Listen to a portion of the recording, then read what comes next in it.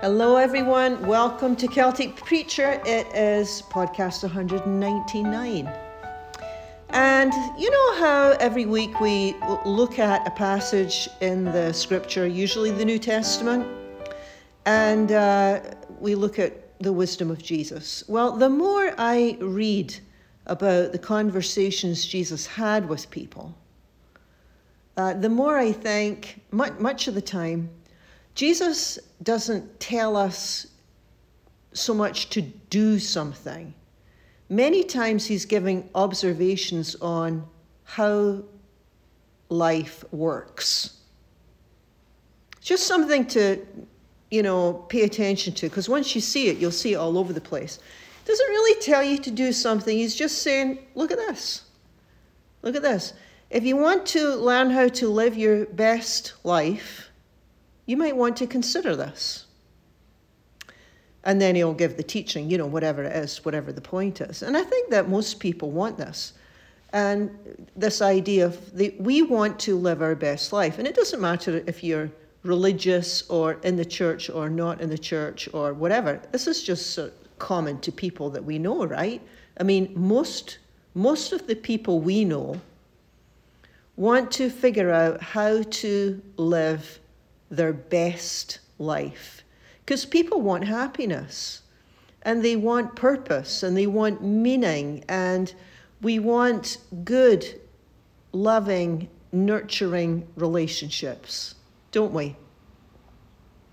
And it seems to me that, when you look at Jesus' teaching, it's all about this. He was the one that had this great line. He said, I have come that you might have life and have it abundantly. Well, we all have life, right? Because we're breathing, we're living, we're here, right? But abundant life he's talking about? When he says, I've come that you might have abundant life, that seems to me to be more than just getting by. Abundant life to me seems like he's saying, no, I have more for you than just, trying to get through as best you can. And I think that when he talks about abundant life, he's not talking about the kind of things that money can buy. And I know that money, of course, is really important, right? It's necessary. And certainly if we don't have enough, then it's a big worry. But if you do have enough money, you'll already know this. If you have enough, whatever money gives you, it gives you a temporary pleasure, right? So it's really nice to buy a new car, or it's really nice to, buy something that you've really wanted, or eat whatever you want, and these are good things. I don't want to put them down because I think they're important and they're good and they're gifts. But when I think about abundant life, I think that he's talking about things that we can't buy, things like, freedom from fear. Living without fear. Well, we can't buy that, can we? You can't buy a life of freedom without fear. You can't buy a sense of security. Right? If you're in a relationship and it's just a bit shaky because you don't really trust the person, you can't buy security. You can't buy peace of mind. It's not going to happen. So money is very limited, although it's important. Money is very limited in what it can actually give us. So when Jesus speaks about, I've come that you might have life, I think he's saying, I have so much more for you than you anticipate. I've got so much more for you than you've even thought. In fact, interestingly enough, in the Greek New Testament, that word abundant life, that word abundant, perisson is the original word. It means more than what you anticipate or expect. He's saying, I want abundant life for you, and it is the kind of life that you can't even anticipate nor expect. It's like a different way of living. different kind of, a different quality. Maybe that's a good way of saying it, a different quality of life. So today there's a story we're looking at. It's in Luke's Gospel, and it's an account of the healing of 10 lepers. And like I said at the beginning, I don't really think it's a story that has a moral, as in, go do this and you'll be okay, I don't think it's that. I think it's more of an observation on the way life works. And so let me just tell you this very briefly, the story. The story is that Jesus is with his disciples, and he's traveling through a region between Samaria and Galilee. And that's the only reason that that's important is because it's an area that would normally be avoided in ancient times. People were very strict on what lands they went into and what lands they avoided. Well, sort of similar today in some ways.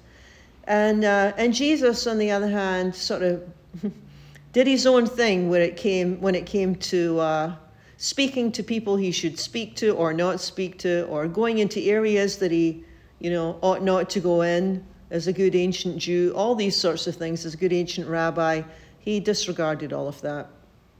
Because he's always after people, and, he sees people, for who they are, usually in need, usually wanting, always broken. So anyway, this day he enters this village, and 10 lepers cry out to him, and they ask, "Master," they say, "have mercy on us."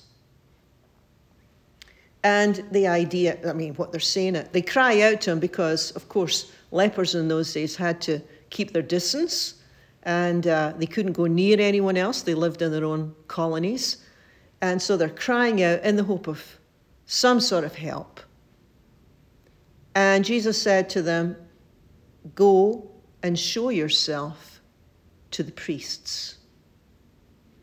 Now, that's a strange thing for us to hear, but not so strange in those days, because in those days, if you had a skin disease, and if you were healed or cured of that, you had to go to the priest to get the okay to go back into society, to go back to the family, to go back into the community. So all Jesus says to them is, they say, "Master, have mercy on us." And Jesus says, "Go show yourself to the priest." Doesn't say that they're healed at this time. Doesn't say that they're cured of their leprosy. He just says, go and check in with the priest. And basically what happened, I guess, was as they are walking to the priest, as they are going to see the priest, that's when this cure takes place, which is kind of a fascinating thing, right? When they ask for help, they're not healed in that precise moment, right? They have to take him at his word, and he says, go and check in with the priest. They follow through on that. They trust him. They say, well, he must be telling us to do the right thing. And they go to the priest and they ask the priest for permission to go back into society, and they got it because they're healed. Now, it's kind of a small detail, but it's always in the small details that you find the treasures. If they didn't believe what he said, they wouldn't have gone on to see the priest, right? So there's something about this encounter with Jesus that they think, okay, we're going to do it. We're going to go speak to the priest. We're going to show ourselves to the priest. So they all trust what he says. And remember that word faith and trust are exactly the same. They're interchangeable. So they're all saying, yeah, okay. And this line is, as they went, they were made clean. Or we would say today, as they're walking to the priest, they're healed. The cure happens. Now, the reason that I pause on this, because there's another bit to the story, but I want to tell you, pause on this part first. I think there's a really important lesson here, because it's as they begin to walk to see the priest, as they take that first step, that's when something starts to change and happen to them. And so much of our emotional, our spiritual life is like this. We don't wait until we feel like we can, let's say, forgive before we decide to forgive. Right? Why? Because we would be waiting forever, because our feelings might never catch up to what our will wants. Right? So we don't wait until we feel like we can release something or let someone go or not be so controlling. We don't wait until we're in that place. We begin in spite of what our thoughts tell us. We don't wait until we're without fear before we do the thing that we need to do, or say the thing that we need to say, that thing that requires courage. We just take a step and we just do it. We just do it. Even if we're scared, we pick up the phone or we go see the person. We just do it. We move ahead, and we're just trusting that God's going to meet us in the process, in the moment. And that is I think it's not an easy lesson. None of them are easy. What is an easy lesson, right? It's not an easy lesson, but I think it is the way life is. Because we often want guarantees, before we do something, before we move into action. We want a guarantee that it's going to work out, we're going to be successful, and everything's going to go the way that we would like it to go. And here, the story sort of saying, no, life doesn't work that way at all. You got to start walking. You need to begin the task. Well, what if I fail? Or what if it doesn't work? Or what if nothing happens? Yeah, you need to start walking. You need to start walking. Not thinking about walking, just going ahead. Begin the task. Make the change direction, whatever you're hesitant to do. If you feel that it's the right thing to do, and you're pretty sure you should be moving ahead on something, but you're a wee bit apprehensive, yeah, Jesus would say, go ahead, trust. I mean, that's what trust is. We can't be waiting around for our hearts to catch up with our heads sometimes, that's for sure, right? So the story continues that by the time they get to the priest, they're all healed. They're all cured of their leprosy, all of them, all 10 of them. And of course, no doubt, overcome with joy, and because they're allowed to go back to their families. And we never really hear of them again, except for this one. There's one who doesn't immediately return to his loved ones. There's just one. He is compelled to return and talk to Jesus, thank Jesus. And he happens to be a Samaritan, which means nothing to us, but in those days it would be the least likely person that you would expect could teach you a lesson, a life lesson, on anything. You know how there's certain people in your life you think, no, I'm not going to be able to learn anything from that one. Yeah, that would be the Samaritan in those days. He was the outsider, he was the wrong race, he was the wrong religion. Nobody would be expecting this guy to be the star of the story, which is always one of Jesus' favorite things. It's always the underdog that ends up being the hero. And this Samaritan he wants to go back and talk to Jesus. And he's the one that's sort of going to be like I said, the hero in this story. And it's so interesting with these old texts that the Samaritan, sometimes our life lessons are learned from people or circumstances or failure, things that we just don't expect. So sometimes the best lessons come from circumstances that we don't like, or people we don't like, or failure that we try to forget. Sometimes the best, the areas of growth are the least likely ones that we would ever think. It would be the person who helps you the most, maybe the one who unsettles you in some way. But in the end, because you have this pain in the neck in your life, you have become a better, stronger person because you've got the pain in the neck in your life, right? It seems to be that that's the way that life works. Or maybe it's like this. The things that we avoid, the people we avoid, can hold the key to our inner freedom.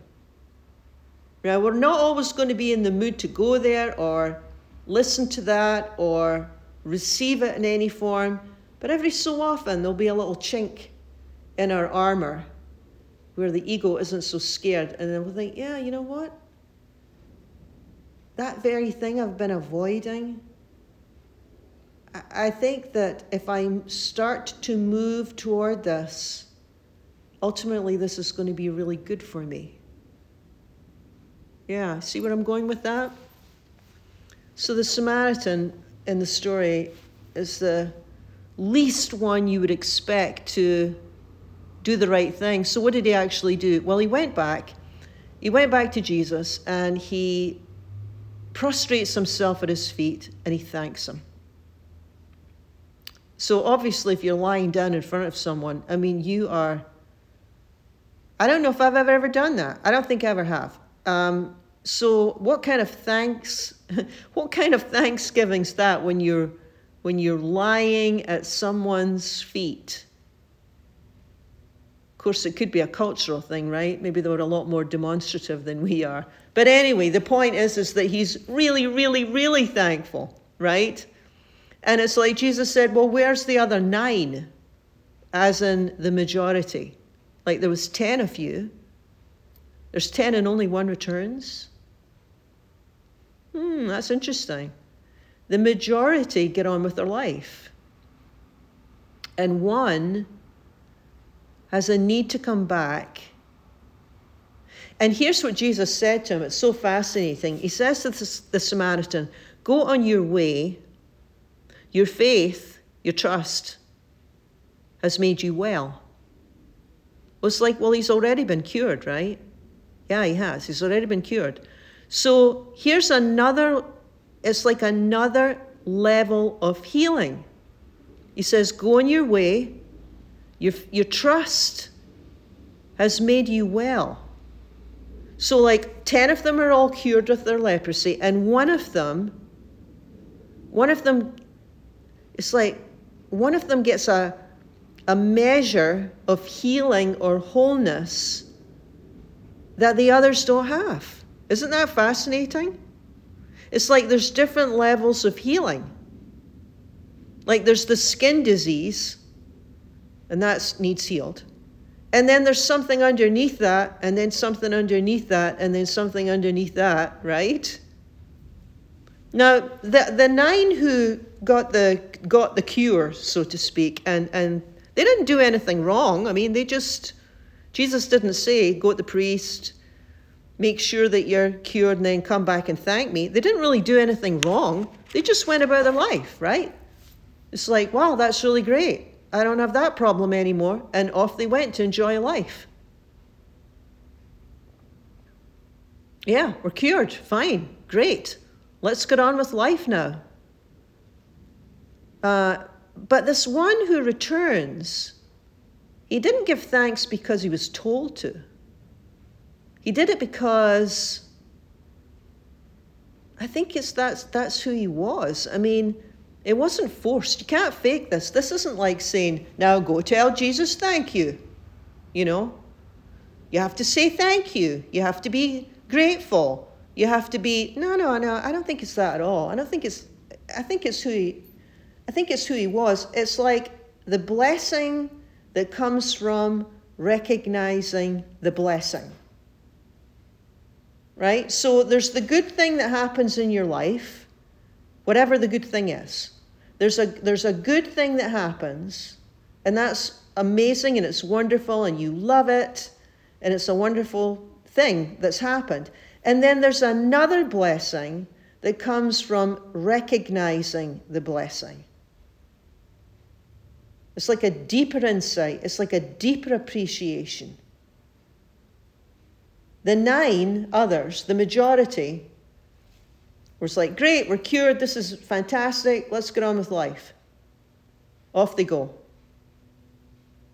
And then this one is like, yeah, I'm really, really thankful, I'm cured, but I got to go back and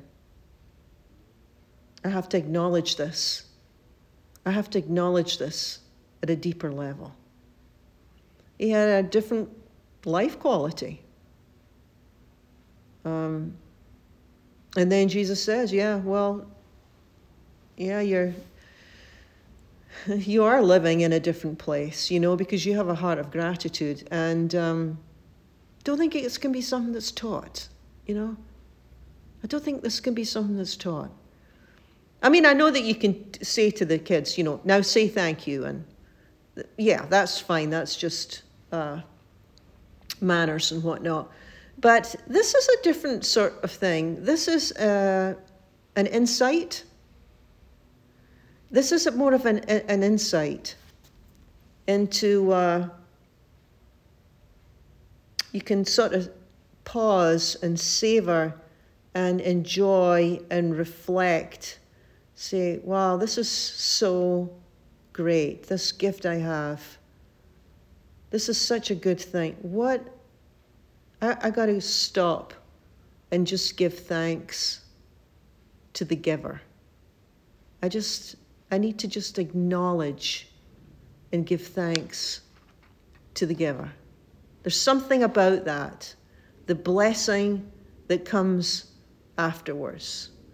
There's something about that there's the blessing, there's the good thing that happens, there's the good gift that happens, and then there's the blessing that recognizes that. I think that's why Jesus said, you got to keep your eyes open, because most of us are like the 9, and we're really happy when the good stuff happens, and, it's really great, but then we're on to the next thing, Oh, that was cool, that was great, that worked out well, this is good. Okay, now what's next? How can I secure this? How can I get more life? How can I be happy? How can I keep the happiness? How can I, you know what I mean? There's not a whole lot of just stopping and thinking, I think I just want to bask in this for a minute and thank the giver of the gift or the gifts. Now, Jesus said that when this comes to us, we're living in a whole new level. We're healed in a whole new way. Your faith has made you well. Well, I thought I was already cured. Yeah, you were cured, but let me tell you, when you start to see life this way, you're going to be healed in a whole new way. Something to think about, isn't it? Something to ponder. How thankful are we? I think so many times I'm like the 9. It's like, oh, great. Yeah, let's move on. That was good. Let's go on to the next thing. And yet one took the time to stop and recognize and go back and fall down in thanksgiving.